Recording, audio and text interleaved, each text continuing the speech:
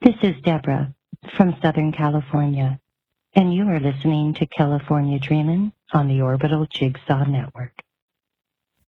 This episode of California Dreaming is brought to you by Blueberry. Creating a podcast isn't that simple. It's more than just recording yourself and uploading it. To really get your show to be everything you want it to be, you're going to need a little more than that. You need easy and reliable hosting so your time can be spent creating your content, the most accurate download stats so you know if you're reaching the audience that you're wanting to, and a web page that makes setting up totally easy on you and won't take up too much of your valuable time. And Blueberry offers all of this and more for hosts and aspiring hosts alike. Simple media hosting, a fully integrated WordPress website with their PowerPress sites. So, if you already have a podcast or you've always dreamed about starting one, head over to www.orbitaljigsaw.com/dream to sign up, and the first month is on us. The Blueberry support team is available to walk you through those steps of migrating your show without losing any subscribers, or to get you started in the process of launching your new show. With the first month for free using promo code DREAM, you've got no excuses. Let's get started. I want to take the time to thank you for all the feedback regarding California Dreaming's most recent Patreon bonus, The Tale of Daniel Wozniak. If you haven't listened or you have not heard the story, he is the Southern California former community theater actor who murdered two friends. One, Sam Herr, in order to steal his money, and the other, Julie Kibuishi, in order to set Sam up to make it appear he murdered her, all in an effort to be able to take his bride on a tropical honeymoon. For as little as $1 a month, you can hear this story along with at least 15 other episodes of California Dreaming that aren't available anywhere else. Thank you again for all your continued support. Before we start the show, I need to provide you with this warning. This episode contains details involving the abuse and the murder of a young child, and may be disturbing and triggering for some listeners. I was asked in the group this week by Jorge G. if there were any cases that I would flat out refuse to do, or if there were any cases that you all would refuse to listen to.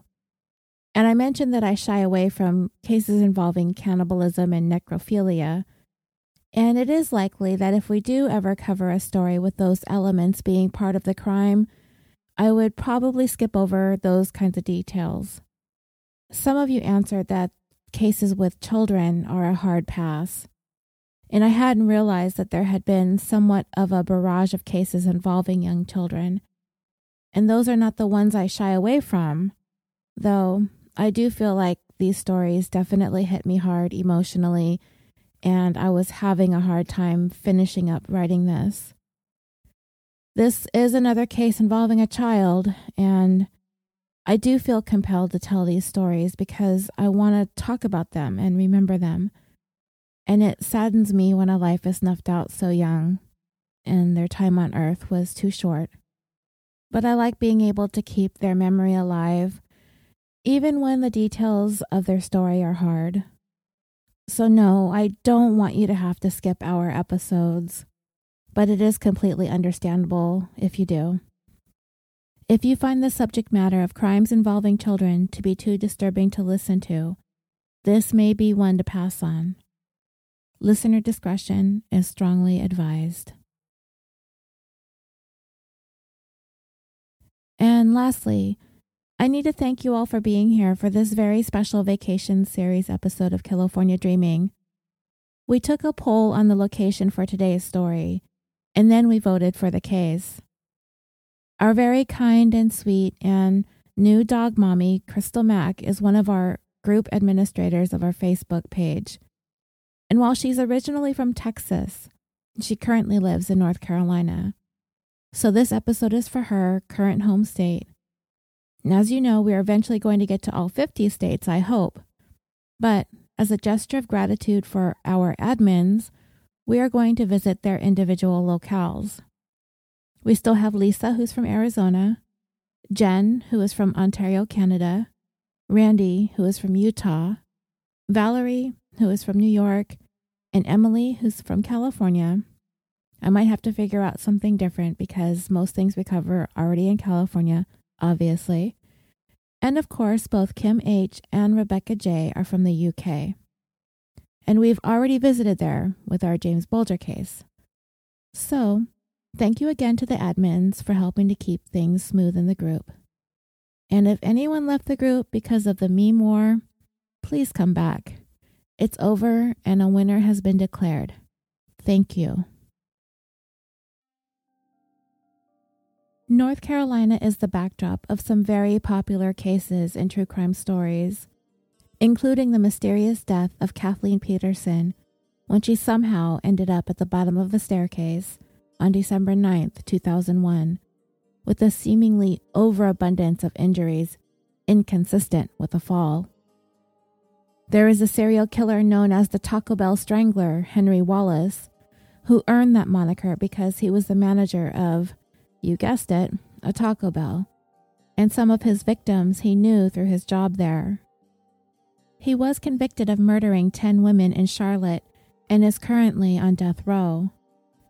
Then there's the case of Ira Yarmolenko, which is one of my favorite stories I've heard out of North Carolina.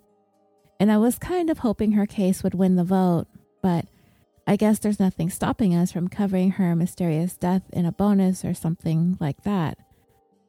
And speaking of Ira Yarmolenko, I don't know what you listening think, but I believe that she took her own life and that 2 men were wrongly imprisoned for her death. I feel terribly for Ira's family because they want to believe so strongly that she did not kill herself, that the importance of having Mark Carver, the only surviving apparent suspect to be convicted of her murder, sitting in jail, even though there is strong evidence to the contrary, pointing to Ira's death being a suicide. It's very, very sad. The case that did come in second on our poll is the unsolved murder of Faith Hedgepeth, a third-year undergraduate student at the University of North Carolina at Chapel Hill, discovered bludgeoned to death in her apartment on September 7th, 2012, which is hopefully one that I can do a bonus attachment for this vacation series, time permitting. So, North Carolina has given us some pretty heavy cases, including the one that we're going to talk about today. This story that we chose involves the trope of the wicked stepmother. In some very popular fiction stories and fairy tales, most famously in stories like Hansel and Gretel, Snow White, and Cinderella, with some stories dating back to the late 1600s. And while I was looking around thinking about the story that we're going to talk about, I came across a couple of articles about stepmothers and how perceptions of them are often associated with them being particularly cruel towards their stepchildren, especially stepdaughters. In some, not all fairy tales, stepmothers are often the villains, and their stepchildren are the targets of their spites and unkindnesses. But studies have shown that the role of the stepmother can be a force behind keeping a family from falling apart, and are able to help and support children when the family dynamics are shifting as a result of divorce and remarriage, as long as the stepmother and stepfathers as well, but I'm focusing on stepmothers because they are often maligned in these fiction stories. As long as the stepparent has a clear and defined role, which isn't always easy, but it's not impossible. If it can be accomplished effectively, it can help ease the potential effects of divorce, such as emotional and behavioral issues, aggression, sleep disorders, troubles in school, or general confusion or fears of abandonment. The stepmother can indeed have a very positive impact on children, because studies have shown damaging effects on children stem from the problems and conflict leading up to the divorce, not necessarily the divorce itself. So it's clear to see the importance of a healthy transition into a new family structure to help make the landing a little bit softer for the kids. Today, I'm going to tell you a story about a little girl who in her very short time on earth overcame many tribulations and challenges in her lifetime. She was impossibly adorable. She had these freckles across her cheeks and across her nose. this smile, this girl could melt your heart.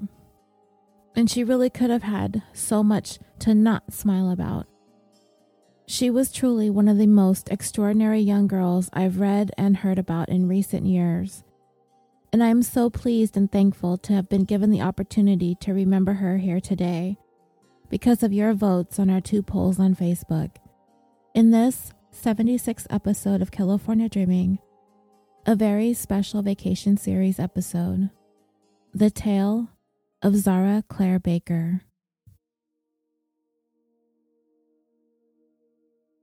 The world would get to know Zara Claire Baker on October 9th, 2010, when her father, Adam Baker, made a faithful 911 call at approximately 2 p.m. that afternoon.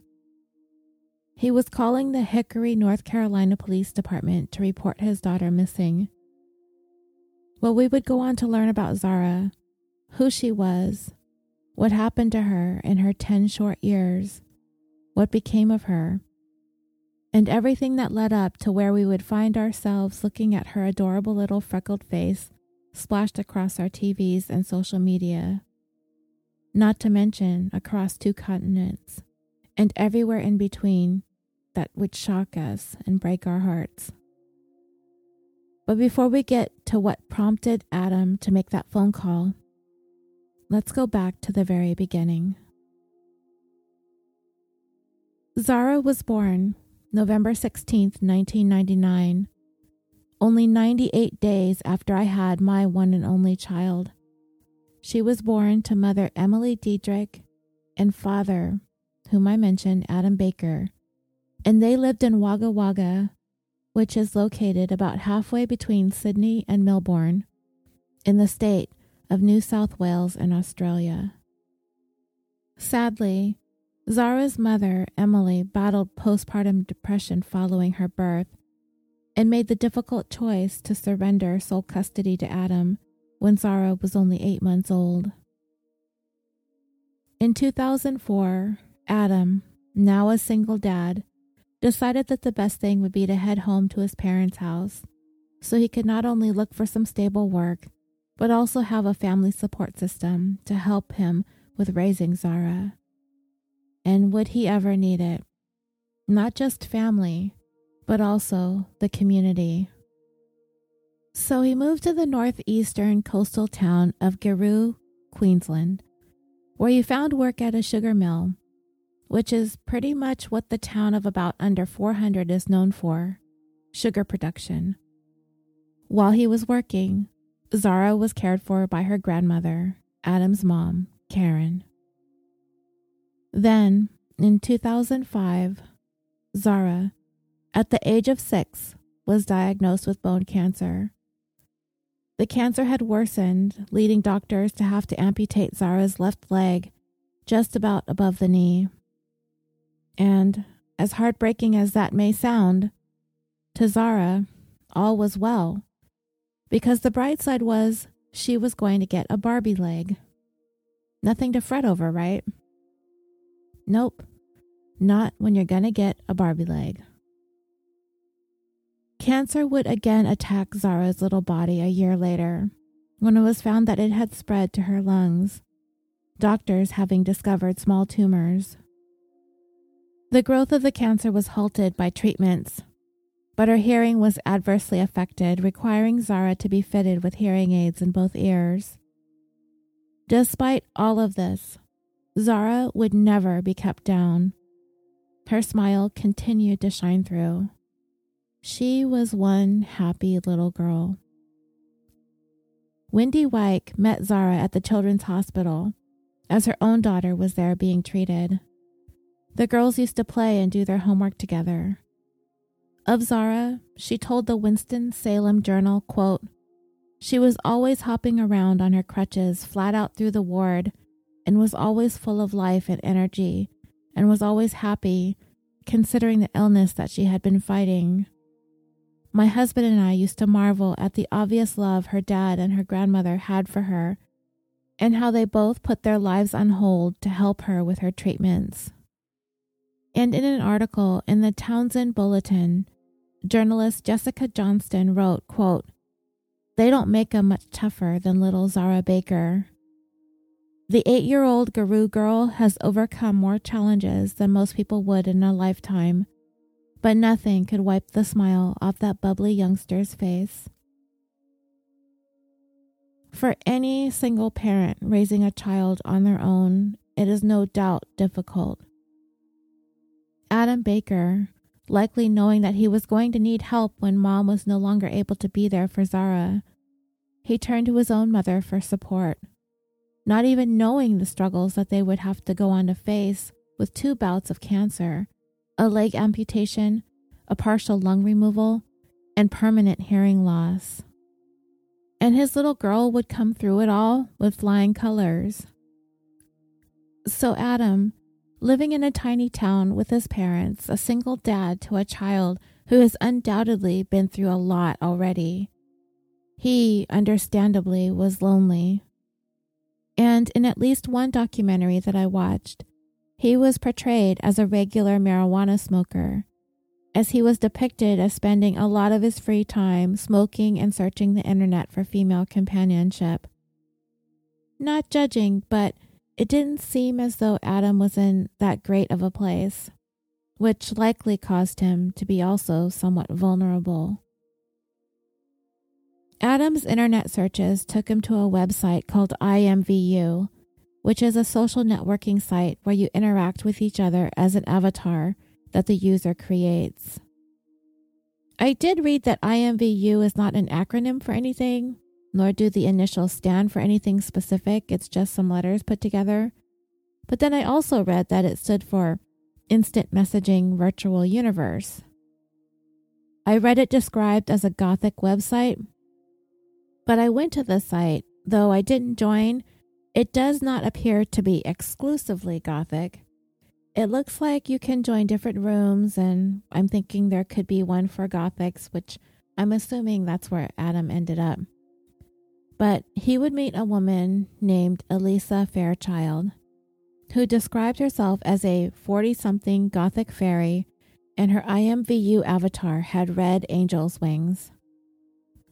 Let's take a moment to get to know Elisa and what her life was like, leading up to her and Adam meeting via the social networking site. By the time Elisa, and dreamers usually we call the criminal defendants in our cases by their last name, but because of her many marriages and the fact that she would eventually take Zara's and Adam's last name, I'm just going to call her Elisa. So by the time Elisa met Adam, she was a woman who was very much sought after by bill collectors, police, social workers, and a bevy of husbands and ex-husbands. People didn't really catch on to all of Elisa's patterns and behaviors because once she decided to leave one relationship to move on to the next, it was her MO to cut off ties with anyone and everyone associated with the previous relationship and start up fresh. In the span of about 7 years, Elisa is known to have had at least 42 different addresses, and there was at least one stretch of about 3 years where she was married to 3 different men simultaneously. And I, for one, am stumped as to what any of these men actually saw in Elisa. I mean, far be it for me to judge, but not only is she kind of average-ish, she isn't exactly the nicest person in the world either. All I can guess is that her online persona and her in-person persona is manipulative and fake. Otherwise, I can't imagine why these men would be flocking to her in droves. But whatever she was doing, it was working. Once this story began to unfold back in 2010 in North Carolina, people started coming out of the woodwork, dozens of them, who painted a dreadfully unpleasant portrait of Elisa, laying out a lifetime worth of deceptions, shams, and lies, and how she would home in on vulnerable men. She targeted them, some of them struggling with disabilities. She'd marry them, and then she would become mentally, emotionally, and physically abusive. Those who knew her in high school described her as being an attractive young woman, and she learned early on how to be very cunning and manipulative. Though she struggled with her weight and this caused her a certain level of insecurity, it did not affect her ability to attract men. There was just something about her that they were drawn to, and as she got older, she would gain more and more weight, but the men never stopped flocking to her. Elisa was the middle of 3 girls. Her parents worked in the western part of North Carolina in the textile and furniture factories. Her father is said to have been the one to dote on his girls, but Mom was the one who laid down the law and doled out the discipline. Elisa's aunt reported that as she got into her teenage years, she began rebelling, started fighting with her mother and talking back and using foul language, to which her mother would smack her across the face. And it pretty much happened regularly. In school, she was always popular and she would go to all the social activities, extracurriculars, football games, dances, etc. Eventually, Elisa distanced herself from going out and the social gatherings and became engrossed with socializing online instead of in person. In there, she would reinvent herself, calling herself Elisa, instead of the traditional spelling of her name, Elisa. She spelled it E''Lesa. She became this dark yet glamorous woman, and men found her alluring, including Zara's dad, all the way over in his small corner of Australia, on the other side of the world. In high school, Elisa dated a guy named Jerry Winkler, and it had been kind of an on-again, off-again sort of a thing. But both of them would end up dropping out of high school and going their separate ways and losing touch for about a year. And he randomly bumped into her one day while getting gas, and by this time, Elisa had already become a mother. She had a newborn baby girl with her named Amber. She told Jerry that Amber's dad walked out on them. So he asked Elisa if she wanted to get together, maybe go out on a date, get reacquainted, and she accepted. The following week, he asked her to marry him, and she accepted that too. But there was a hiccup. Neither of them was 18 years old yet, so they needed both of their parents' permission to do so. I didn't specifically read anything about Elisa's parents objecting to the union, but it seemed as though Jerry's parents were not too keen on the idea. So in order to get them to be more willing to let the young couple get married, they lied to his parents and told them that Amber was his daughter. They even went so far as to doctor up a fake blood test to prove it to be true. Elisa and Jerry got married on September 14th, 1985, both of them only 17 years old. And as you could probably guess, Jerry almost immediately regretted it. It only took a matter of days for him to realize that he was way in over his head. In his words, quote, "I was 17 and married with this kid, and it hit me all at once and I wanted out." And you can bet that his parents were pissed off too, since Jerry had tricked them into signing permission for their son to get married. They quickly filed for an annulment and went before a judge who granted it. This marriage lasted less than 4 months. About a year later, Elisa met a man named Joseph Proctor. He had been involved in a car accident in which he almost died. This left him with a permanent disability, and he walked with a limp, and it was quite cumbersome. Elisa dated Joseph for several months, when one day she told him that she was pregnant. When he received the news, he asked her to marry him, and she accepted. So Elisa, only 19 at the time, and Joseph, who was 28, they got married on September 5th, 1987. A few months following their wedding, their son was born, and they named him Douglas. The following year, they had a second child, a daughter they named Brittany. This marriage, though it lasted longer than the first, was wrought with difficulties. The home the couple were living in and raising their children in, it was property owned by Joseph's mother.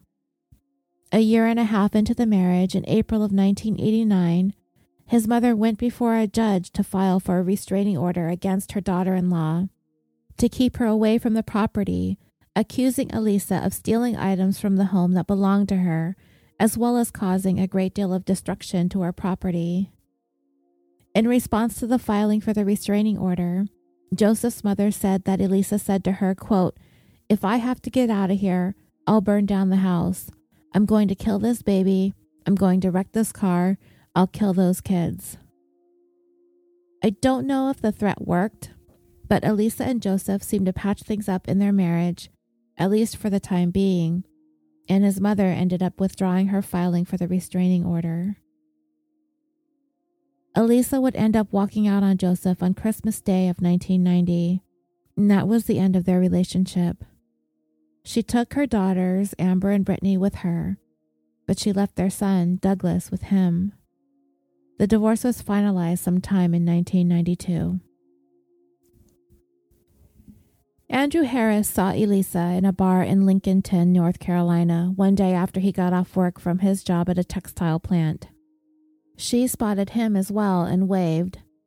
He sat down next to her, and she was drinking a little bit of Jack and struck up a conversation.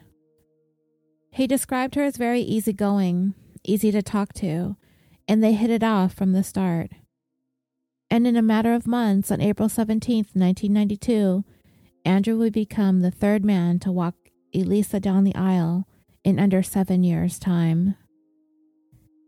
And it would not be long before the real Elisa began to emerge once again. She changed, like her whole personality changed after they wed. He described her as being angry all the time, and she would direct her anger at her girls, frequently yelling and physically abusing both of them, having stated in an interview, quote, "I'd say to her, 'Why do you have them in their rooms again?' And she'd just start mumbling about how she didn't want to deal with them. The truth is, she treated them like dirt." Later on, reflecting back upon their marriage, Andrew would say, quote, "This is a woman who thought she could talk her way out of anything, that she was smarter than everybody else. But she never told the truth, and she hurt a lot of people. There was nothing nice about that woman." And then, one day early in 1994, less than 2 years into their marriage, the couple got into a heated argument, which caused Andrew to leave their home for a few days. When he finally came back, the house was completely barren.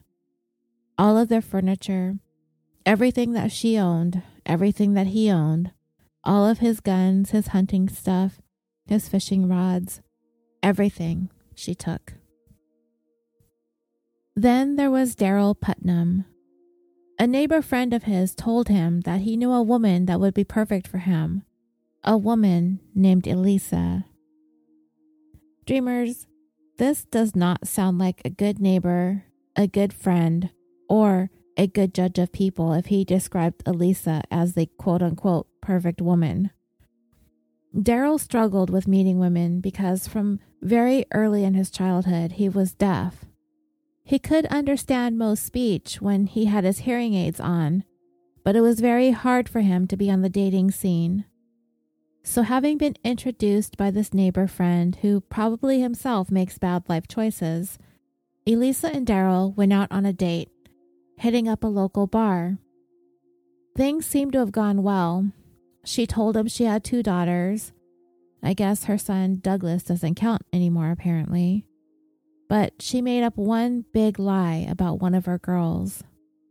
She told Daryl that her eldest, 8-year-old Amber, had cancer. So I'm certain this fib really tugged at his heartstrings, because within a few weeks' time, they were living together. And it was around this time that she moved in with Daryl that Elisa's mother died, and then she began to put on some serious weight. She would disappear on Daryl for days at a time. She was constantly going out and drinking and partying, whatever she was doing, but she was rarely at home. And when she was there, she was constantly angry, and staying true to form, was consistently abusing her girls. None of this stopped Daryl from wanting to move forward with their relationship, and the couple got married on February 4th, 1995.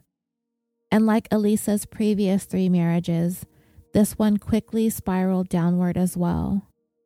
And it all came to head when he arrived home one day from work and found Elisa in bed with another man. He turned around and walked out the door and headed to his mother's house. When he went back a few days later, he came home to find their place completely empty of all their belongings, just like Elisa had done to husband number 3. She even had the audacity to steal Daryl's hearing aids, which were very expensive to replace. Daryl was genuinely heartbroken. He had wanted and desired a family of his own, and even though Elisa's girls weren't his, he had grown quite attached to them, even putting up with Elisa's awful behavior and temper for the girls, but ended up having his heart broken anyway. When Jeffrey Allred met Elisa, just as in all her previous relationships, he hit it off with her right away as well.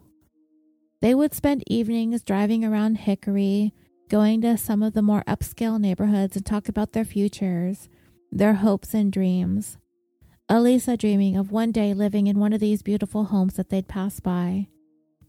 Jeffrey and Elisa would tie the knot on October 3rd, 1997. And if you're losing track, Jeffrey was husband number 5 in just over 12 years' time. But just like her previous marriages, Elisa changed as soon as he put a ring on it. In his words, quote, "It was like a light switch went off, and she said, 'I got him now.'" He alleged that Elisa physically abused him, something fierce. She had taken a baseball bat to him, she had thrown rocks at him, and he was terrified of her. And he's described as being 6'2" or 1.88 meters tall, or 260 pounds, or about 180 kilograms. So afraid of her, in fact, when he finally decided he couldn't take it anymore, he waited for Elisa to go to Walmart with her daughters. He stood there and watched the taillights of her car fade into the distance. He grabbed a suitcase that he had previously packed and hidden away in the back of the closet, and he got into his truck and quickly drove away.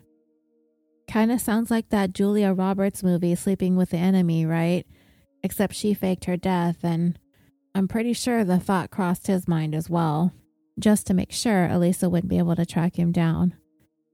And that was the last time that he ever saw her, in the spring of 1998, just months after they had gotten married. And he was so terrified of Elisa that he didn't even file for divorce out of fear of having to see her in court. Still married to Jeffrey, Elisa met a man named Aaron Young. He had quite a difficult childhood. He had rickets, a disease of the bones caused by malnourishment, which can lead to some skeletal deformities. He underwent a number of operations on one of his legs, and he had to have a steel rod inserted in the other. With these conditions going on, Andrew grew up to be a very insecure and self-conscious young man. So when he met Elisa, it was the very first time in his life that any woman had given him the time of day. And she was still kind of reeling from the fact that Jeffrey was the one who left her, not the other way around. So Aaron, in a way, was there to help her dust herself off from that. And you know how I just mentioned that he had a difficult childhood? Well, he had actually just left childhood a few years earlier, because when he met Elisa, he was only 20. And by this time, she was 30. And on August 8th, 1998, Aaron became husband number 6. Let's do the math. So that's 6 husbands between 85 and 98. So just under 13 years. That's almost a new husband every 2 years. And it would be during this 6th marriage to Aaron that Elisa discovered the wonders and joys of the internet. And she would sit there for hours online, chatting on social networking sites. And it seemed she was pretty content for a while, spending her time doing this while married to Aaron. And this one would last almost 10 years. I would assume that she really just had no reason to constantly go out looking for other men. She found contentment being on the computer at home. That was her new way of garnering attention from men, and that's where all her energy was channeled. She changed her hair color to a deep black with red streaks, and she began getting some tattoos. And the reason why the marriage ended wasn't because of Elisa's raging temper or violence, but rather Aaron's mom having actually spotted Elisa making out with another man in a car, which she promptly reported to her son, and this ultimately led to their marriage coming to an end in 2007. And then in 2008, Elisa announced to her friends, or at least people who knew her in some capacity, as I don't know how many people considered her to be a friend, being that she doesn't strike me as being all that friendly to begin with. Anyway, she announced that she would be going to Australia and never coming back, that she had met her soulmate. Her most recent brother-in-law would say that nobody really took her seriously anyway, because she was always making up stories. But as it would turn out, she was half serious. She was going to Australia, but it wouldn't be the last North Carolina would see or hear from Elisa, unfortunately. Well, I'm sure if she had stayed in Australia, she would be wreaking havoc over there as well, and I wouldn't wish that mess on anyone. But either way, she was going there to meet up with the man that she had met on IMVU, Adam, and his then 8-year-old little girl who had survived cancer twice, Zara. In her wake, back in North Carolina, she left behind a bunch of angry people. Landlords who had her served with eviction notices, a laundry list of judgments and liens against her, unpaid utility notices, bills on collectors. She was like this leech that went from man to man, place to place, bleeding everyone dry as she went along. I don't even think I read anything about any place where she legitimately held down a job. And on top of this, she had a lengthy criminal history as well. Very checkered, including charges of drug dealing, forgery, and assault. When Adam met Elisa for the first time at the airport, he was 33 and Elisa was 40. But this time, family and friends were very suspicious of her, and she seemed to just have one outrageous story after another. She told people that she had once been a police officer but ended up being shot in the leg and unable to work anymore. She also told people that she was a bounty hunter, so naturally people were like, yeah, sure, okay, whatever. And people couldn't help but wonder what business she had all the way over there in Australia. If I had to fancy a guess, I'd say she ran out of men to marry in Hickory, or they were all afraid of her. Either way, she ended up living with Adam and his parents in Guru, and then, on July 8th, 2008, Adam Baker became husband number 7 in a small ceremony in the backyard of his family home. And then, in short order, Adam told his family and his friends that he and Zara were going to move to the United States with Elisa. This immediately alarmed everyone because of Zara's health and medical issues.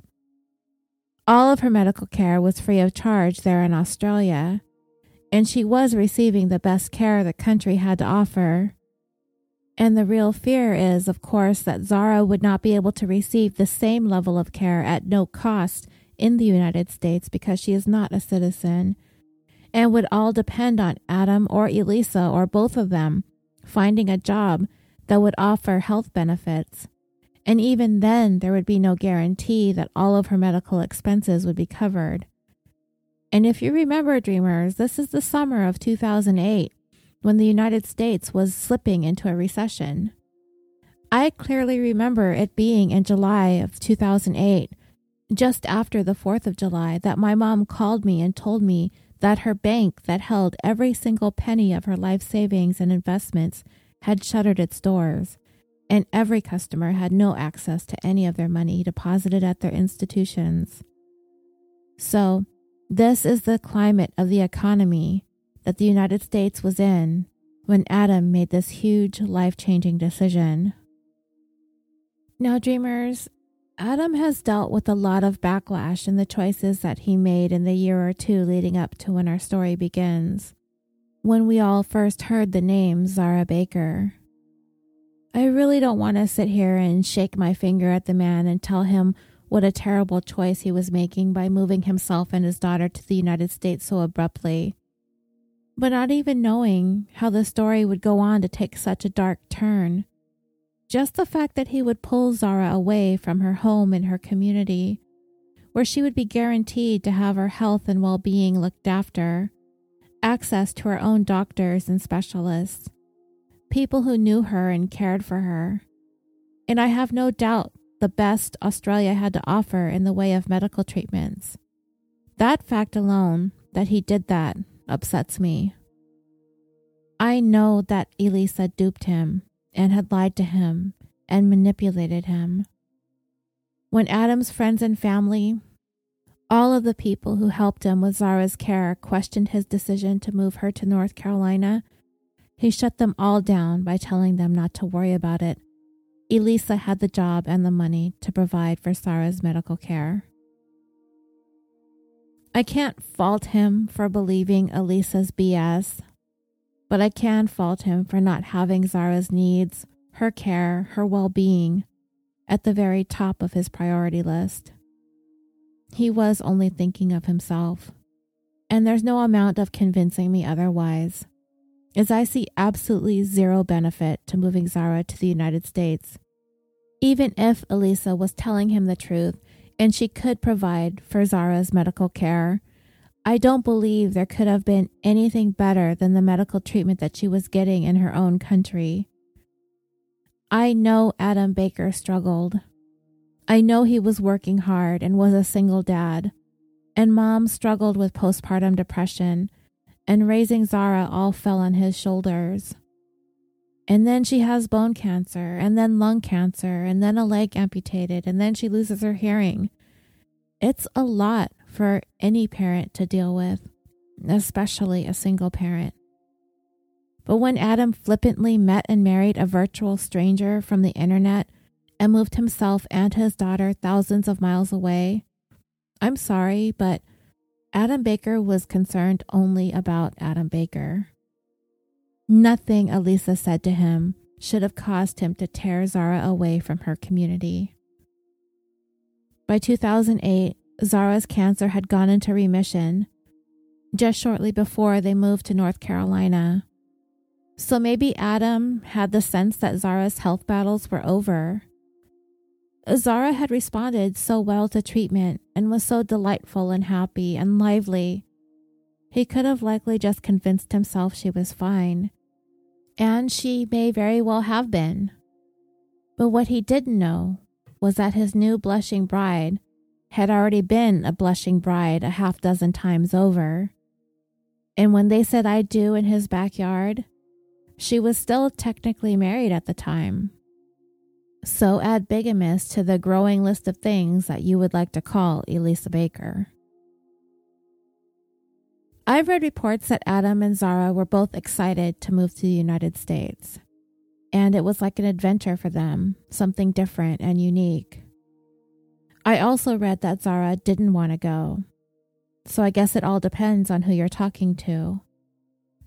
Just before Zara left for the United States, the local community in which they resided, her school, and various charities had raised the money to buy a wheelchair for Zara and a new laptop so she could finish her schoolwork from home. She got to visit with members of the Australian military before she got to go to Camp Quality, which is a charity camp for cancer patients. The military soldiers gave Zara a helmet. They let her go inside their armored vehicles and take pictures for their local newspaper. The year that Zara attended Camp Quality, it was the first time she had been well enough to actually go. And she thrived, totally loved it, doing all the camp activities and obstacle courses, all the while with one leg, keeping up with kids who had all their limbs. She was the light of the camp, bright, happy, cheerful, inspiring. Her enthusiasm and will to live, to fight when the odds were against her, touched everyone who had the pleasure of knowing her. And her family in Australia would say that Zara did not want to leave behind the family and friends and relationships that she had forged. Either way, there is no way to sugarcoat this story, dreamers. Zara's life had become a living hell as soon as she arrived in Hickory, North Carolina. They first moved in with Elisa's dad, but it's been reported that the situation didn't last long, and her father ended up kicking all of them out, purportedly due to the fact that Elisa had been treating Zara so poorly. But by September of 2010, Elisa and Adam were able to get into a small house in Hickory on their own. Now, it seemed as though there was no shortage of people and agencies who knew that Zara was being severely mistreated by Elisa. But if you ask Elisa, she and Zara got along swimmingly. As a matter of fact, according to her, Zara called her mom. Family members of hers and neighbors vividly recall witnessing Elisa strike Zara. That had happened frequently, and Zara was seen regularly with bruises on her face and body. Elisa would keep Zara locked in her room and reportedly only let her out of the room for 5 minutes a day to eat, which constitutes starvation. There was an occasion when Zara had a pretty severe black eye, and several people saw it, including her dad.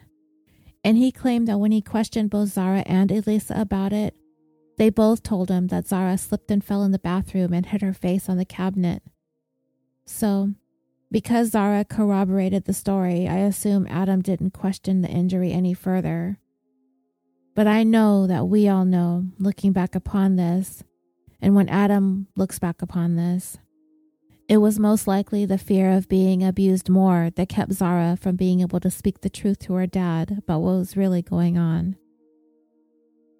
Neighbors also reported seeing Elisa force Zara to run up and down a hill nearby their home without her prosthetic leg on, yelling and screaming at her to keep going and moving faster. Can you imagine witnessing something like that? To see this girl hopping on one leg, knowing that she's an amputee, being made to hop uphill as a punishment? It was torture, plain and simple. And how Zara remained in the custody of Elisa and Adam is another issue I will address at the end of this story, because the North Carolina Department of Social Services was contacted at least 4 times in the months leading up to where our story began. By the fall of 2010, after they had moved into their home, neither Adam nor Elisa enrolled Zara into the public school system. In lieu of enrolling her into school, they would have needed to at least register her with their school district with their intentions to homeschool her, which they didn't do either. Family and neighbors began seeing Zara less and less, and soon she was all but completely isolated from the outside world. And according to Adam, he had no idea what was going on with Zara, even admitting that he hadn't seen her for 2 weeks leading up to his 911 call on October 9th, 2010, although he would give conflicting stories about this as well. Adam's 911 call to the police on the afternoon of October 9th, 2010, was not the first 911 call to come into dispatch that day from the Baker residence. Early that morning, just after 5 a.m., Elisa had called 911 to report a small brush fire in her backyard. She said she woke up and noticed flames when she was getting out of bed. When firefighters reported to the scene, they quickly extinguished the fire, which turned out to be a pile of mulch that was burning. A few minutes after firefighters arrived, an officer from the Hickory Police Department arrived as well after being summoned to the scene by one of the firemen. As they were working on the fire, one of them had noticed a vehicle parked near the fire. It was a silver 1996 Chevy Tahoe, with its passenger side doors open, and that there was this envelope that had the name of the local utility company, Duke Energy, printed on it, tucked under one of the windshield wiper blades. Upon closer inspection of the Tahoe, the officer was able to smell gas emanating from inside the vehicle itself, and he noticed that there was some handwriting on the envelope under the windshield wiper. When he took a look at what was written on the envelope, it read, quote, "Mr. Coffey, you like being in control. Now who is in control? We have your daughter, and your pot-smoking redhead son is next, unless you do what is asked. 1 million unmarked. We'll be in touch soon." Then, written on the top and bottom of the note were the words, "No cops." Mark Coffey, as it would turn out, owned the home that the Bakers lived in, and they were renting it from him, but the Tahoe belonged to Adam. There was also a second vehicle, a Toyota Camry, parked on the property as well. The officer quickly contacted Mark Coffey, and they were able to ascertain that his daughter was at home, as was his son, and they were both fine. The fire investigators did determine that the fire was an act of arson. They found out that Mark Coffey was not only Adam's landlord, but also his boss. And since his daughter was safe at home, authorities and the firefighters ended up leaving the scene, not really knowing what to make of the bizarre ransom note. We will discuss the meaning of this fire a little later on in the story.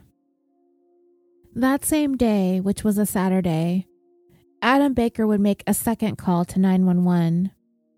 He again reported to them that the gasoline had been poured in his vehicle, the ransom note that was left on his windshield. But this time he told them that he thinks his 10-year-old daughter had been kidnapped. An officer was dispatched to the residence, and with both Elisa and Adam's permission and help, they searched the home and the surrounding area for Zara, to no avail. By the next day, the news of Zara having gone missing began to spread through Hickory, and eventually the FBI was alerted to the case as well. It wasn't reported right away as to the reasons why this happened, but we would find out later on that Elisa Baker was arrested the following morning on charges related to the forgery and the property theft that I had mentioned previously.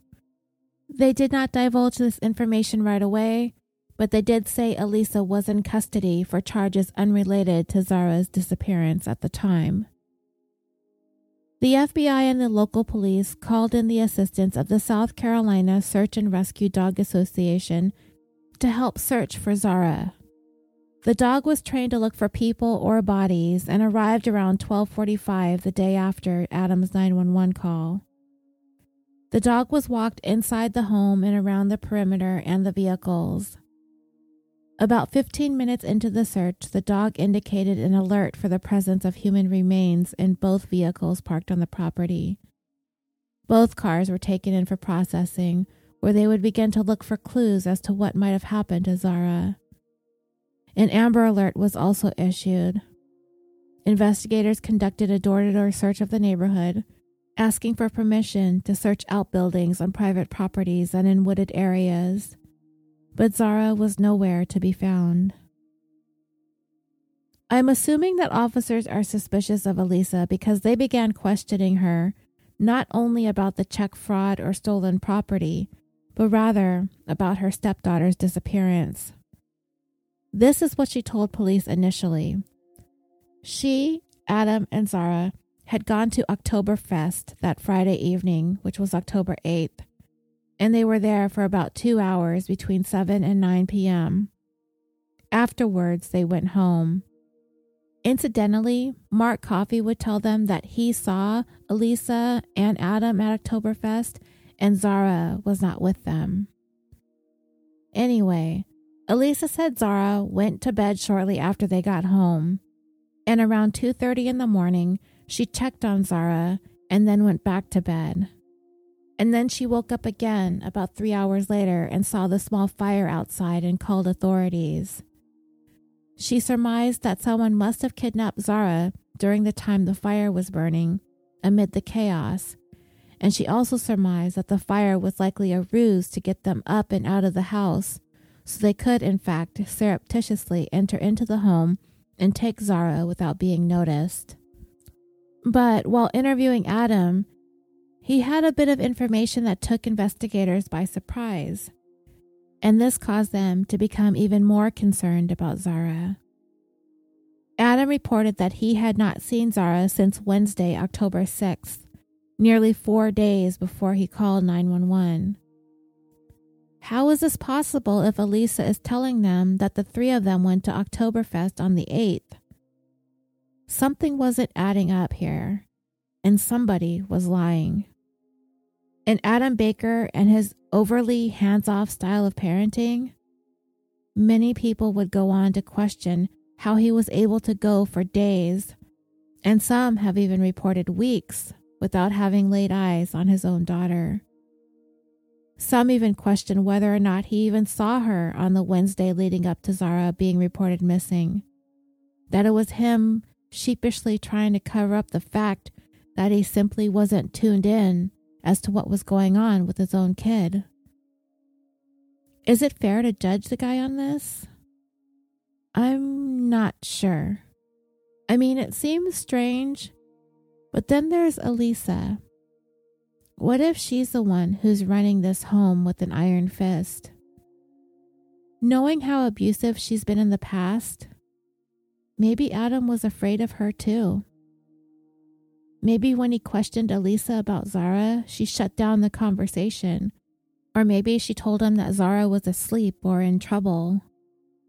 Adam has even been known to have said that he thought Zara was being moody and rebellious because she was entering the early stages of puberty.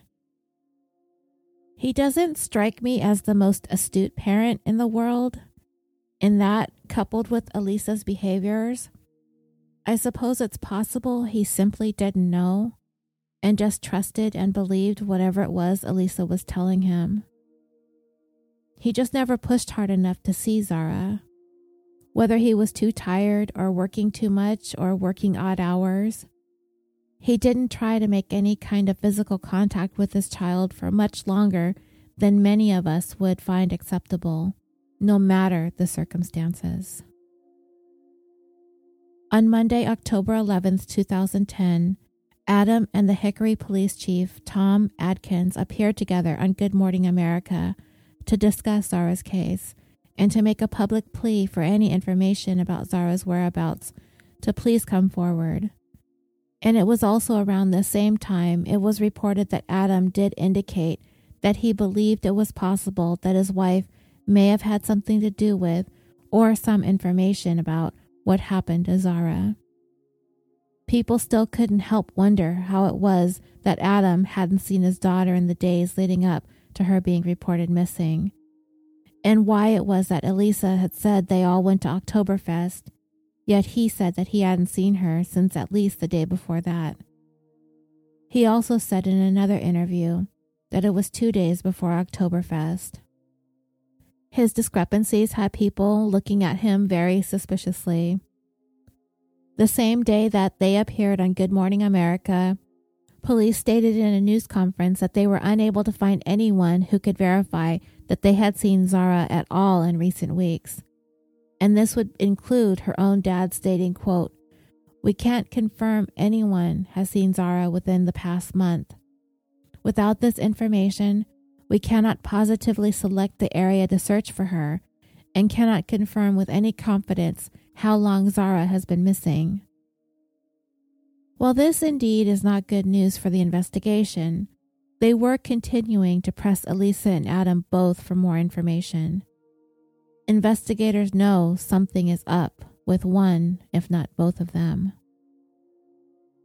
Investigators at this point also told the media that they had issued search warrants for both Elisa's and Adam's vehicles, which they had seized from the home. They also collected an assortment of drug paraphernalia as well. Police also went over into the neighboring county to search the property of a tree maintenance company. This is the company that Adam worked for. On this property is where they would take all the tree trimmings and logs and these things that they turned into mulch piles, as well as a wood chipper. I don't even want to discuss what the implication of that search was, but the search turned up nothing there on the property anyway. And then, suddenly, the following day after Elisa's arrest on Tuesday, October 12th, the Hickory Police Department abruptly terminated the Amber Alert for Zara. The police chief made the announcement to the media that Elisa Baker had confessed that she wrote the ransom note that was found on Adam's windshield, and that the purpose of the note was to confuse and mislead investigators looking into Zara's disappearance.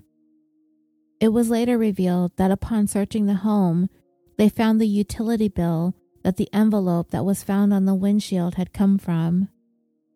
The police chief also announced that Elisa was being charged with at least a dozen charges, including obstruction of justice, forgery, writing bad checks, larceny, communicating threats, and driving on a suspended license. And from this point forward, in addressing the media regarding Zara's case, the police chief began referring to it as a homicide investigation, though Zara had yet to be found. And he made it clear that the case shifted from a missing persons investigation to a homicide investigation as a direct result of Elisa's admission that she penned the ransom note. Police continued the daunting task of searching the mulch piles using a backhoe at the tree maintenance company yard and sent forensics teams out to examine their wood chipper. As the investigation continued, a theme began to emerge regarding Zara's home life. Many people, neighbors and family alike, echoed the same concerns.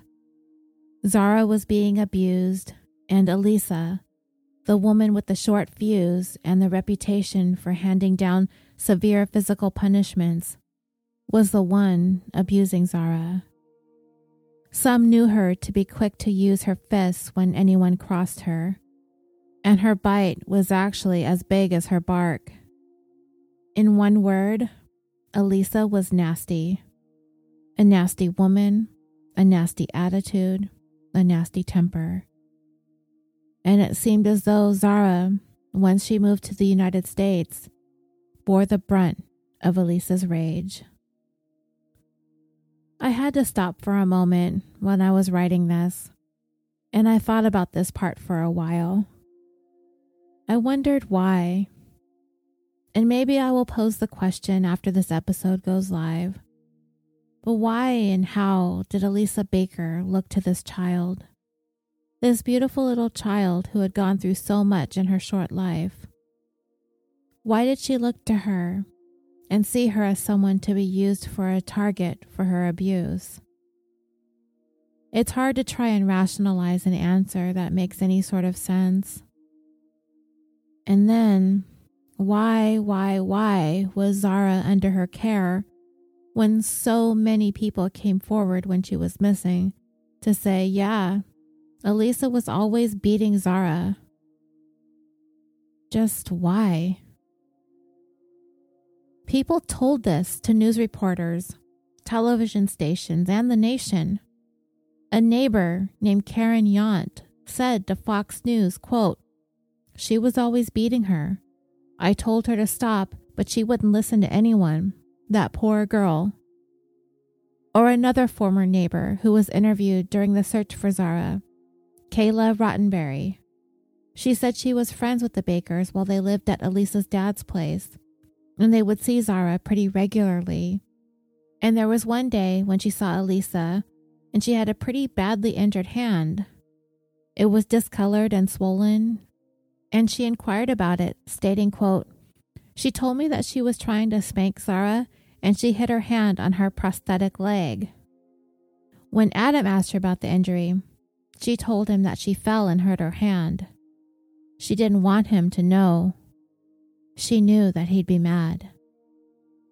Another neighbor named Brandy Stapleton, who witnessed the injury on Elisa's hand, corroborated the story, indicating that she was told the same manner in which she injured it, that she was trying to spank Zara and her hand came down hard on her prosthetic. So that is how hard Elisa was trying to beat Zara. And I wonder if Zara knew Elisa was going to either slap or punch her. And I wouldn't be surprised if Elisa's fist was closed and Zara in some manner moved or flinched or shifted in a way to try and fend off the attack and put her leg right in the path of Elisa's incoming fist, and she cracked her hand on the prosthesis. I'd say good on Zara for being able to give it right back to that woman, but I just imagined that this would only enrage Elisa even further. And that is just so hard to even want to think about. Former neighbor Brandy Stapleton went on to say to reporters, quote, "She wasn't the person that everyone thought she was." And to tell you the truth, I don't even know what that means, because it seems like everyone is saying what a horrible, abusive piece of shit this woman is. She seems to be exactly the person everyone thinks she is. I don't know, to me it kind of sounds like a cop-out for these neighbors who witness all of this abuse or evidence of abuse. And they say, but she seemed like a nice person, or I guess she wasn't the person everyone thought she was. I don't know, none of these people make any sense to me, or why they would even go on TV and talk about how awful Elisa was to Zara. Why are you going on TV saying this stuff? Did you talk to Adam when this was happening? Did you contact police? Did you make a report to Child Protective Services?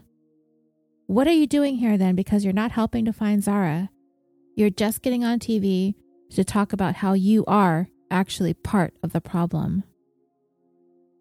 Another person who described as being a friend of the Bakers decided to speak anonymously because he or she knew that they would be going to be judged for what they were going to say, expressed the belief that Elisa was responsible for Zara's disappearance, stating, quote, "I hate to say it, but I don't feel good about this. I really think Elisa had something to do with it." You think, Captain Obvious? Dreamers, here's the worst part. Apparently, Elisa had been subject to investigations launched by the North Carolina Department of Social Services. But somehow, despite all of these neighbors and witnesses, after investigating, Elisa decided that there was not enough evidence of any wrongdoing on her part and closed their investigation into the alleged abuse being committed against Zara Baker. Yeah, they closed the case. How in the world did this happen? I'll talk more about this towards the end, when the state of North Carolina would release their review of this case. On Wednesday, October 13th, 2010, Elisa went before a judge with her court-appointed attorney to be indicted on charges of obstruction of justice and other charges including forgery and larceny. Her bail was set at $72,200. She would not be able to make bail, and I don't think anyone was rushing to the bank to take out any second mortgages on their homes in order to do so either. The search for Zara continued on as Elisa sat in jail. She was not giving up any information just yet, but I'm assuming a couple of things are going on as law enforcement, the FBI, and the community are out looking for the missing 10-year-old. That Elisa Baker is trying to figure out how she is going to spin this story in her best interest, to make herself out to be a victim, to pin this on someone else, and then to work out the best deal possible for herself. She could have been pinning her hopes on the fact that searchers might not be able to find Zara, or she could possibly get away with this. All the while, police are chasing down hundreds of leads that are being called in by the community, including all of these people who say that they knew Zara was being mistreated at home by Elisa. One apartment manager of a place the Bakers had lived at for a time said that he saw Zara on the day that they moved in, but he never saw her again, and he lived right next door.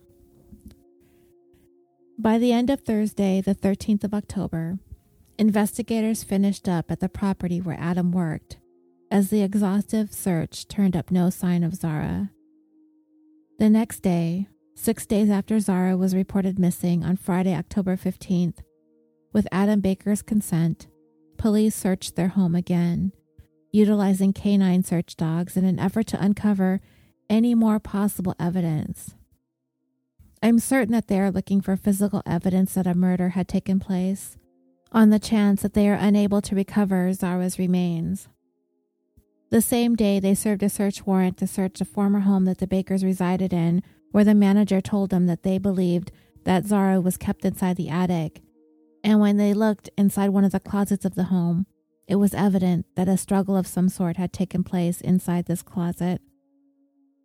In the meantime, notes and flowers and stuffed animals were appearing on the front lawn where Zara lived with her dad and Elisa. Standing out in front, a tearful Adam spoke to the media and thanked the community of Hickory for their outpouring of love and support and their efforts in searching for his daughter. The investigation revealed that some employees at a local furniture store in Hickory saw Zara in the company of Elisa on September 25, 2010, 2 weeks before she went missing, and this was the last reported sighting of Zara by anyone other than her father or her stepmother. They specifically remember seeing Zara because of her leg, and they heard Elisa call her by her unique name, and they saw Zara watching cartoons that were playing on the TVs displayed in their store. The floor manager remembered walking past Zara and gently tapped the little girl on the shoulder as she passed, and Zara turned her head and smiled. A picture of Zara was turned over to investigators, taken on August 9, 2010 by a friend of the family. It showed a visible bruise under Zara's right eye. The friend recalled that Elisa didn't want Zara's picture taken, but the friend could see that Zara was feeling down and wanted to try to encourage a smile on her face by snapping the picture. The family friend would admit at the time that the bruise didn't raise an alarm because Elisa had regularly complained about how clumsy Zara was. Probably even went so far to blame it on only having one leg, I'm sure, to bolster her cover-up. But looking back upon the moment, the friend realized that the bruise was likely put there by Elisa. And incidentally, the day that family friend took the picture would be the last day that that family friend would ever see Zara. Like many abusers before and after Elisa, she had excuses at the ready when it came to the bumps and bruises that were clearly visible all over Zara all the time. Another former neighbor even stating to reporters, quote, "It was always she fell down or she rolled out of bed or she didn't have her leg on right and she couldn't walk and fell. It was always Zara's fault for her injuries." And of course, with Elisa right there hovering over Zara, all she could do was stand there in petrified silence, nod and concur. Another relative named Brittany Bentley also told reporters much of the same that we've heard over and over, yet it was allowed to carry on, stating, quote, "Zara was beat almost every time I was over there, for just the smallest things. Elisa would get mad. She would take it out on Zara, things that the kid didn't deserve. She just had a horrible home life." This relative continued to describe how Zara was kept locked in her room and only allowed out for 5 minutes to eat. And this part just kills me. Brittany Bentley said that everyone close to the Bakers knew that Zara's disappearance was inevitable, that it was something that everyone knew was going to happen. Really? And nobody did or said anything. Right. Another neighbor, Renee Bobbitt, called Elisa a cold and harsh parent, stating, quote, "Just the way she yelled and screamed at her, and I did see her hit the child a couple of times. I should have called and said something then. I wish a million times because no child deserves anything like this. It's really got the whole neighborhood upset because we all love the child." Yeah, well, we all sitting here listening to this wish you'd called a million times too. This neighbor knew Zara had been sent to school at least once with a black eye, and it was shortly after that Elisa and Adam informed the school that they would be homeschooling Zara from then on. Law enforcement, the men and women dedicated to looking for the little girl. The story of Zara Baker was taking its toll on them as well, with the district attorney of the county, Jay Gaither, telling reporters, quote, "The images that you see, the smile, a handicapped girl that age, it's emotionally upsetting. Law enforcement doesn't show it, but they are affected by it. And it was an emotional time for law enforcement and the community alike. The gravity of what took place in their town was hitting them, and the little girl who had survived so much was let down in the worst way. When the police chief announced this case had shifted to a homicide investigation, it was clear that he was doing all that he could to hold back his tears." Working on a tip, investigators turned to the local landfill to look for what they said was a potential piece of evidence. And this is where the trash services would have taken anything that would have come from the Baker residence. It had been speculated that they may have been looking for Zara's prosthesis, but after an exhaustive search of the landfill, nothing related to Zara's case was uncovered.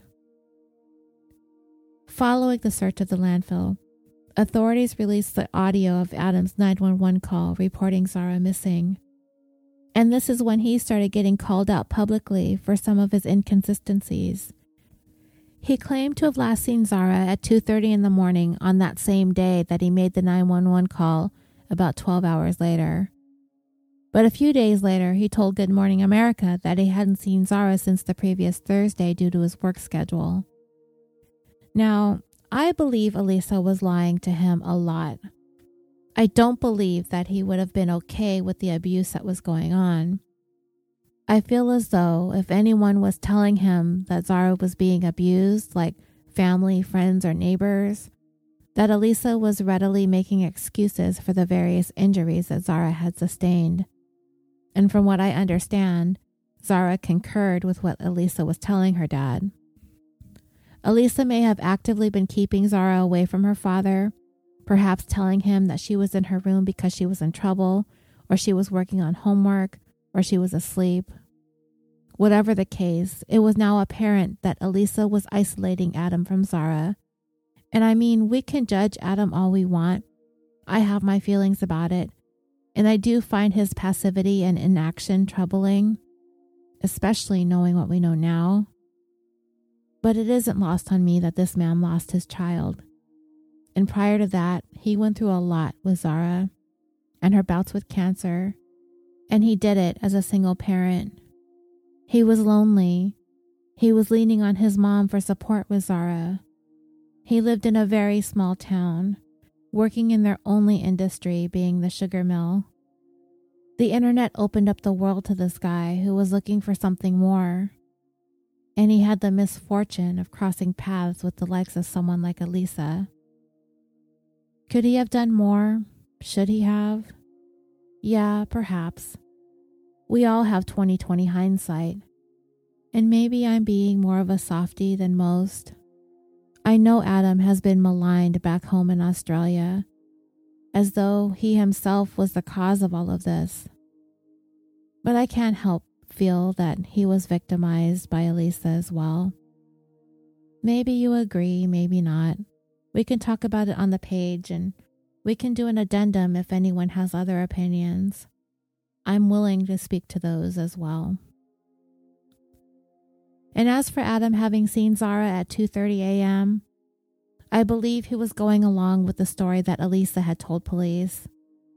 She was the one to have first said that after they got home from Oktoberfest, that Zara went to bed and she went and checked on her at 2:30 and then woke up again a little after 5 and found that fire in the yard. That was Elisa's story. And when Adam called 911 and said that he last saw Zara at 2:30, I believe that he believed Elisa last saw her at 2:30, not him. He was just relaying that information that she fed to him. And in his 911 call, he said, quote, "The police were out here last night after finding a ransom note for my boss's daughter.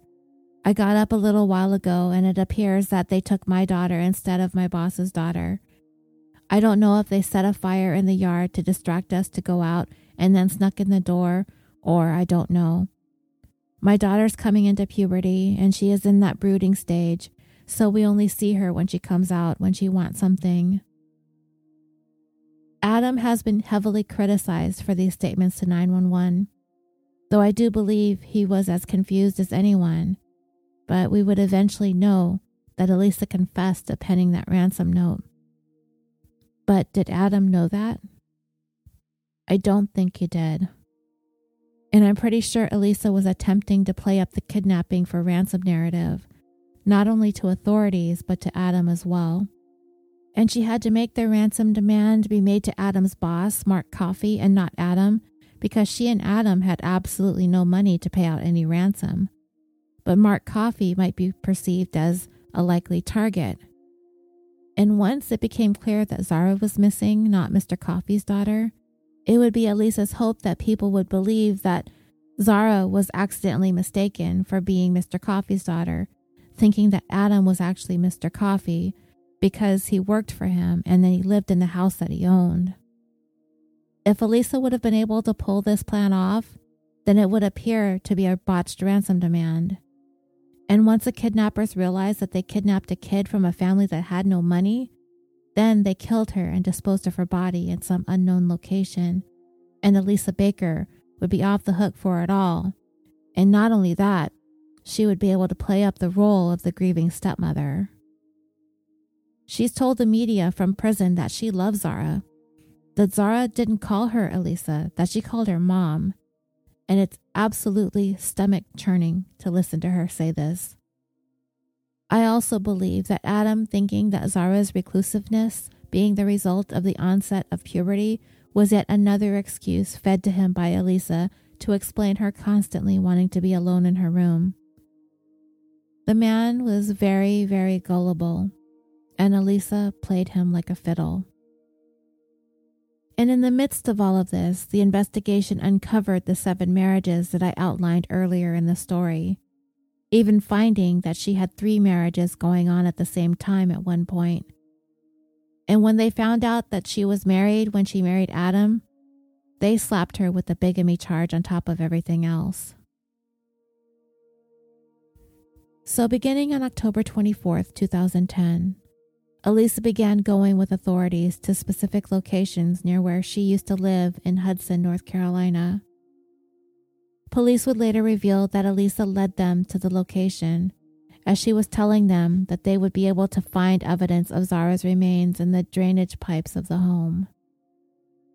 It was speculated that the investigation tracked the location using Elisa's cell phone records, but also it was believed that she may have been working on a plea deal with the district attorney and the prosecutors, and part of the deal was to lead them to Zara's remains. But authorities at the time were being tight-lipped about what was going on with Elisa Baker behind the scenes. The following day, on October 25th, investigators took Elisa to a second location near another place the Bakers had previously lived, and again it was speculated at the time that Elisa was directing them to more locations where evidence could be located. And then 2 days later, on October 27th, Zara's prosthetic leg was located near the intersection of Dudley Shawls and Christie Roads, which was close to the second location Elisa had directed investigators to. They would also find a scattering of bones nearby as well, strewn about the area near where Zara's leg was discovered. She was in a place where people had often left animal carcasses from hunting and things like that.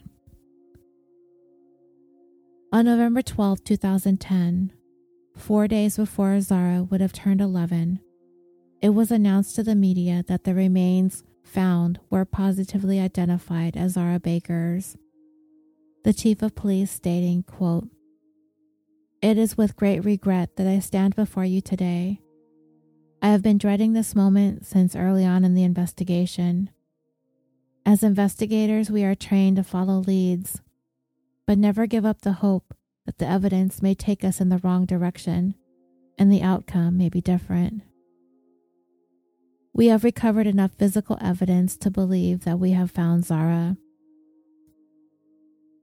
And by this time, Zara's biological mother had flown to North Carolina from Wagga Wagga to be there for the announcement that her daughter's remains had been found. They were also going to make the DNA comparisons to confirm what they already knew to be true. They knew because of the bones they found, they were consistent with what they knew of Zara's leg having been amputated prior to her death. It would later be revealed that Zara was dismembered, and her actual cause of death was never able to be determined. At this point, they were not able to find all of Zara's remains, nor were they able to find her head. Elisa would go on to say that all of this was Adam's doing. He was the one who wrote the ransom note. He was the one who dismembered and discarded Zara's remains.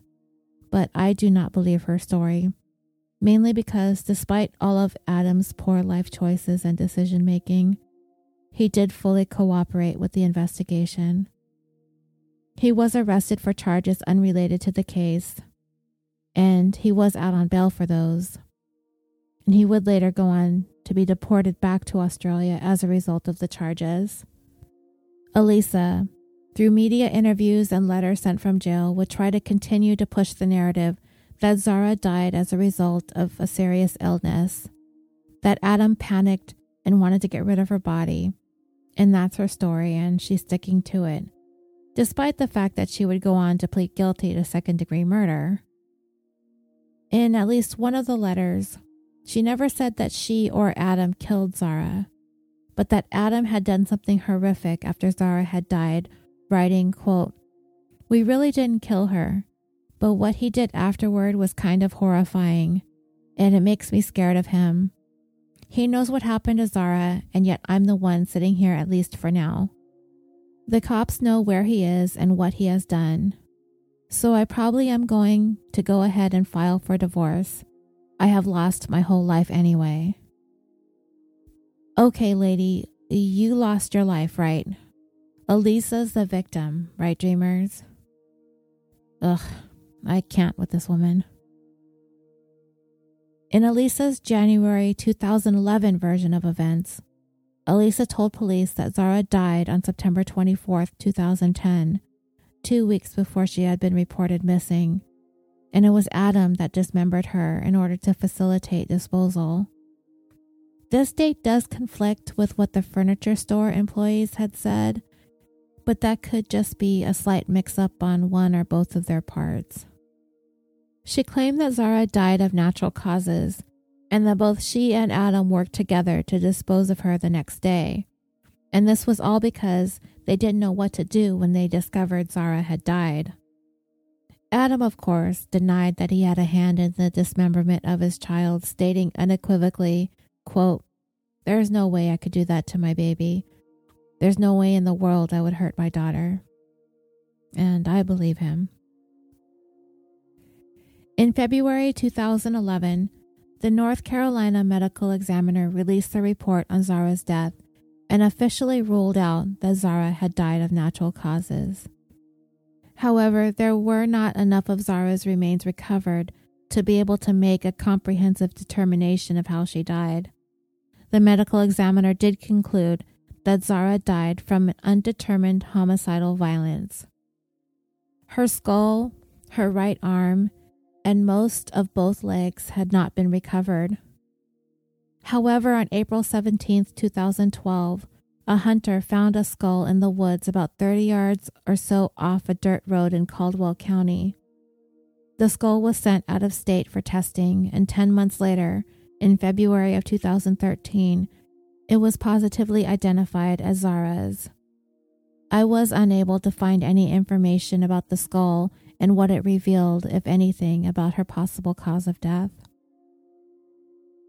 On February 21, 2011, a grand jury indicted Elisa on second-degree murder charges, noting her history of physical, verbal, and psychological abuse of Zara. They also accused her of secreting Zara from her family, including her dad, leading up to the killing, and desecrating Zara's body in order to conceal what she had done. Adam Baker would not be charged with anything involving Zara's death, finding that no one other than Elisa Baker had a hand in what happened to Zara. Elisa avoided the potential of a death sentence by helping lead investigators to Zara's remains, and she was charged with second-degree murder because the cause of Zara's death simply could not be determined. On September 15, 2011, Elisa Baker entered her plea of guilty to second-degree murder and was sentenced to up to 18 years in prison. In March of 2013, Elisa was sentenced to an additional 10 years in federal prison related to some drug charges. According to court documents, Elisa obtained prescription drugs using multiple prescriptions from physicians and other sources in Catawba County. She conspired with other individuals to possess with the intent to distribute oxycodone, hydrocodone, and alprazolam. She had in her possession about 12,000 units of oxycodone, 10,000 units of hydrocodone, and 29,000 units of alprazolam. Elisa was selling the drugs from her home while Zara was in her care. In this 10-year sentence, she will start serving when she is done with the 18 years for Zara's murder. When given the chance to speak in court, she stated, quote, "I apologize for my actions and take full responsibility for what I did." Elisa Baker will be 70 years old when she is released. The community of Hickory, North Carolina, was and is devastated by the murder of the little Australian girl who came to America to begin a new chapter in her life with her dad and his new wife. To have survived cancer twice, to have endured the pain of cancer treatment, losing her leg, losing her hearing, to have overcome all of that, only to be taken out by a woman who was entrusted with her care. You cannot look at pictures of Zara Baker and not feel the enormity of the loss. There are no words that can be spoken here that can express the devastation that Elisa Baker has rained down on so many people and so many lives. People that didn't even know Zara across 2 continents. There just are no words, my dreamers. What can be done to honor the memory of Zara Claire Baker? Justice was had, but it doesn't feel like enough. The world dealt Zara so many bad hands, but she never folded. She was all in, heart and soul. She loved and lived life to the fullest. Today there stands the Zara Baker All Children's Playground in the city of Hickory. And it is exactly that, a place for all children, differently abled and otherwise, as it is accessible for children of all abilities. Following Zara's death, it was discovered that social services was called to the Baker home at least 4 times, but caseworkers found nothing to be concerned about and would close Zara's case. In the review of the actions taken in Zara's case, the Department of Health and Human Services for the counties of Catawba and Caldwell investigated the actions taken by the department leading up to Zara's death and provided its report in August of 2012 as to their findings as well as their recommendations.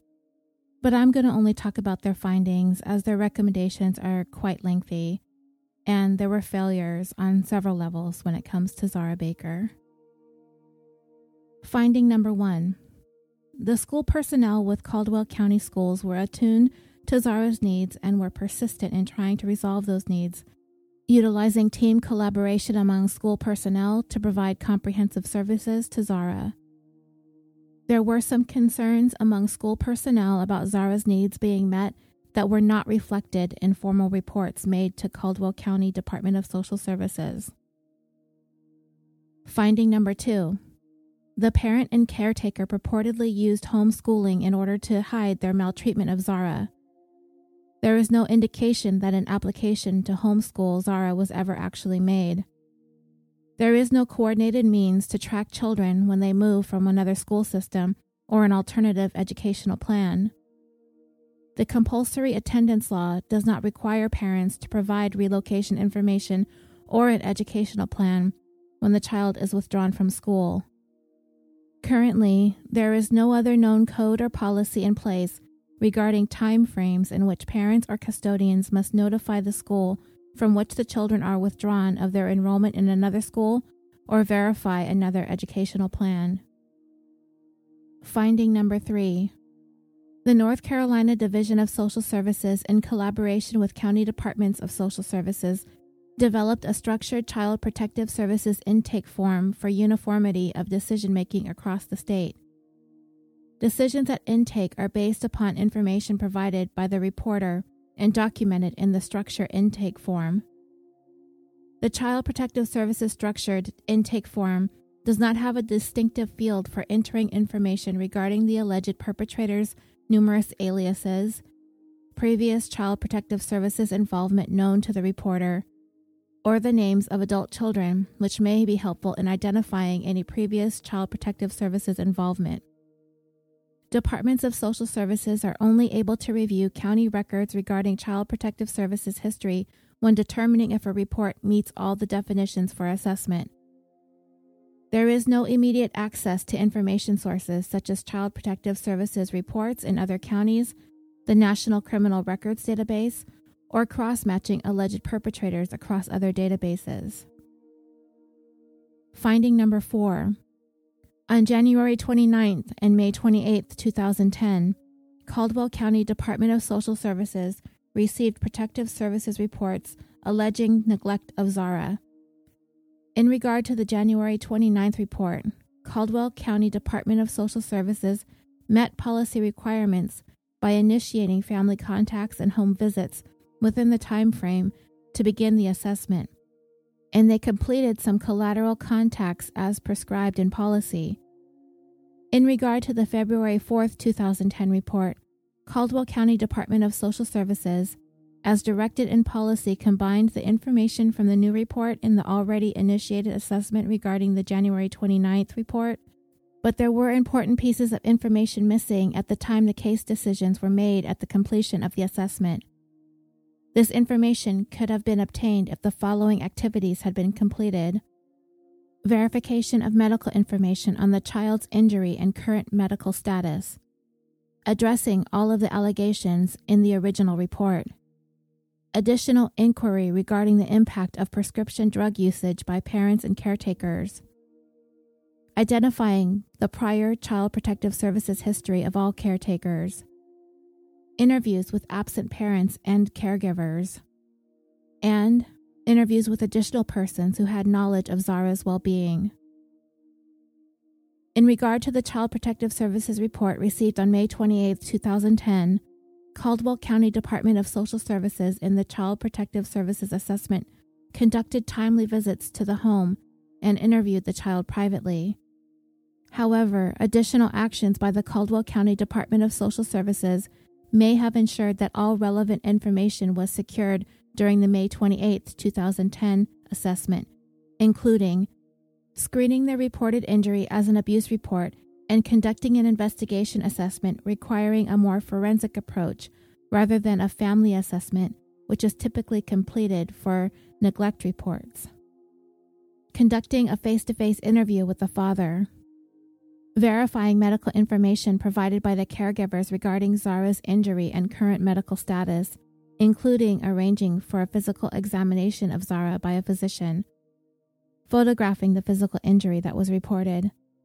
Making diligent efforts to locate and interview all family members with relevant family history information.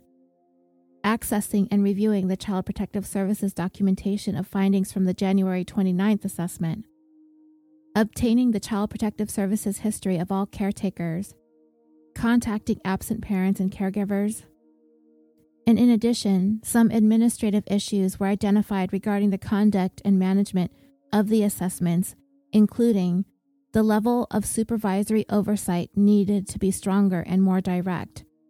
Documentation of communication with collateral contacts made during the assessment needed to be clearer, and assumptions made during the assessment gave the appearance that the Child Protective Services case decisions were not as objective as they should have been. There was limited collaboration and communication between community partners, such as school personnel, medical providers, and law enforcement, resulting in critical information not being considered in the Child Protective Services assessment. Finding number 5. Catawba County Department of Social Services met policy requirements by ensuring that an after-hours worker responded to the home within the prescribed timeframes, met initiation requirements by ensuring all contacts were made with the child and family, completed the safety assessment with the family, and interviewed the child separately. The after-hours social worker ensured documentation was submitted the same day of initiation. Criminal records check and central registry history were requested in the July 28, 2010 Child Protective Services assessment.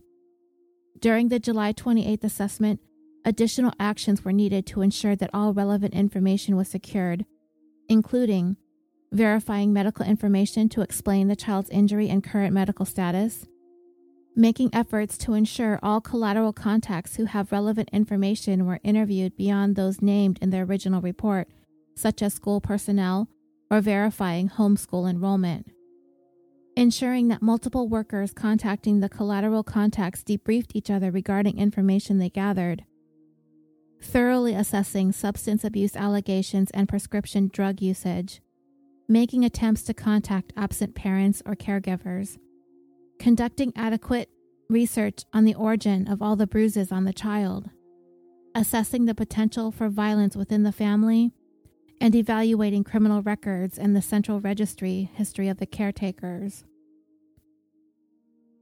Finding number 6. Policy is established in North Carolina to provide guidelines for adhering to statutory responsibilities and best practices to assure a measure of consistency across all counties. Policy provides basic requirements which local departments can enhance as the local need becomes evident. Prior to issuing new policy, the North Carolina Division of Social Services consults with the directors of the county departments of social services to establish a balance between being prescriptive and providing flexibility for professional discretion in county departments of social services. So service plans will be tailored to address the specific safety, permanence, and well-being needs of children and their families.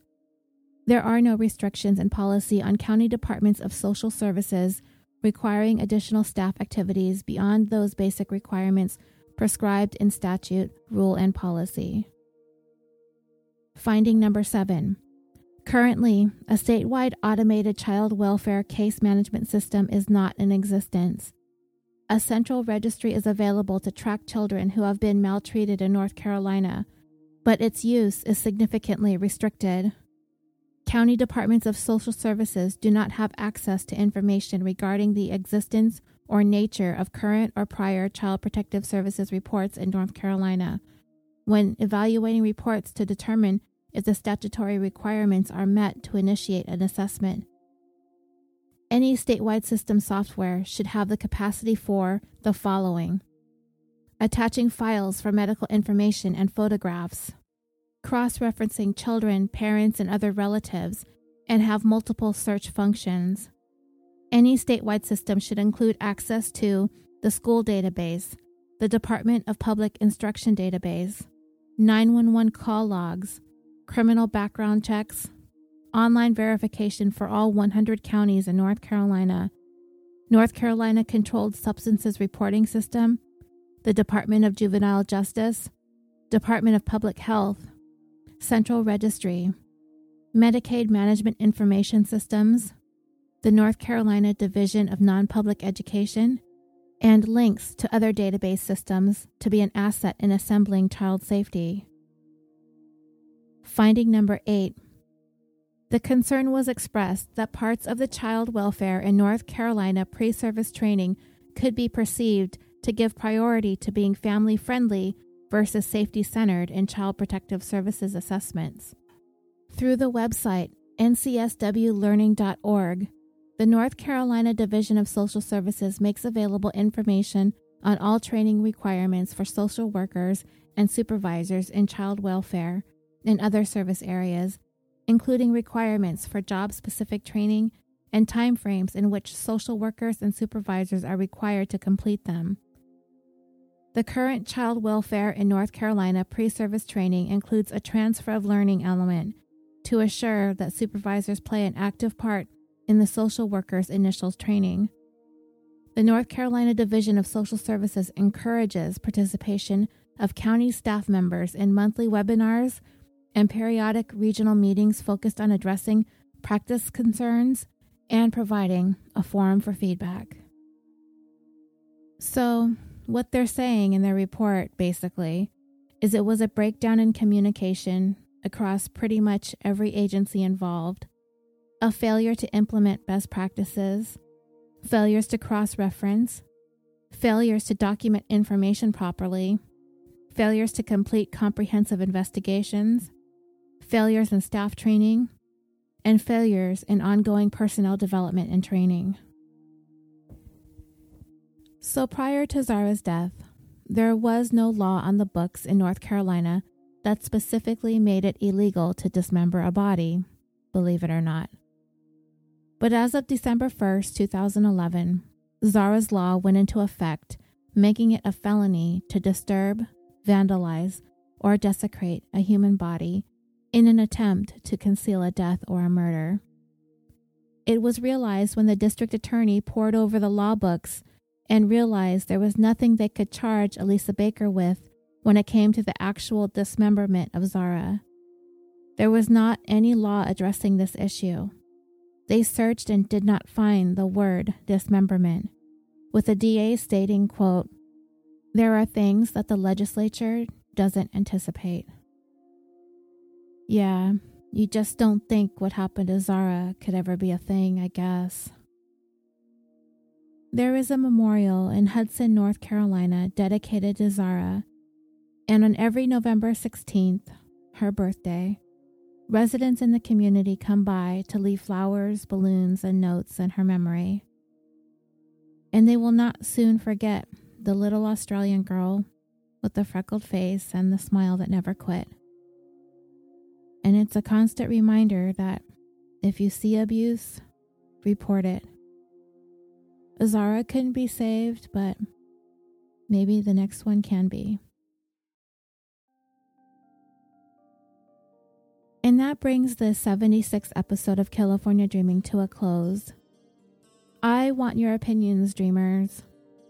What do you make of Adam Baker? There are some who think Zara's blood is on his hands as much as Elisa's. So what say you?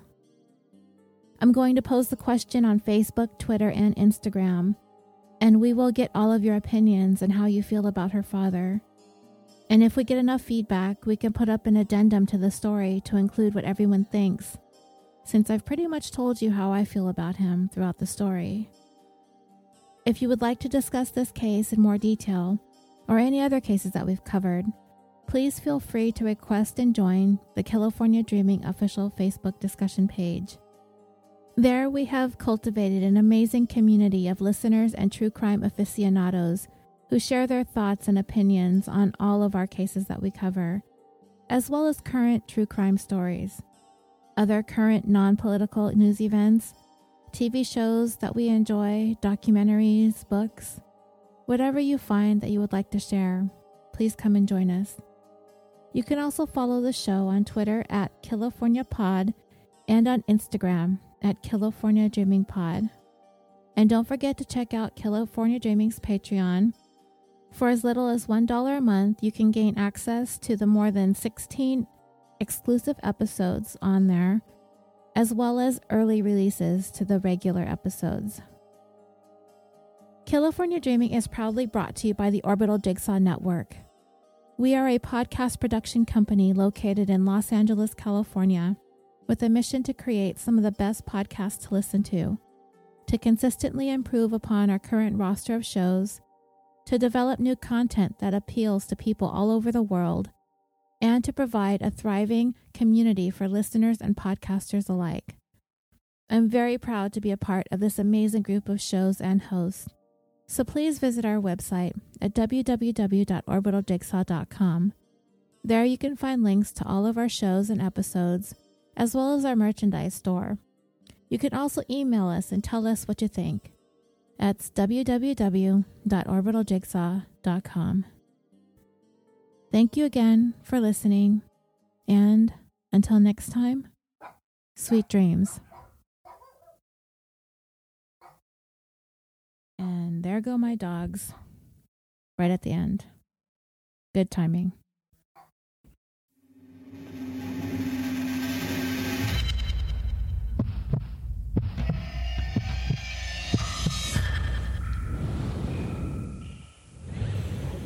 This is Brew Crime, a craft beer and true crime podcast. I'm Mike. And I am Beck, and we are your hosts. On Brew Crime, we each take a true crime story and we pair it with a craft beer. You can find our show on your favorite podcast apps. If you can't find it, contact us and we will try to change that. We can be found at www.brewcrime.com or on Twitter at brewcrime, and also on all the social media platforms for Pacific Beer Chat at Pacific Beer Chat.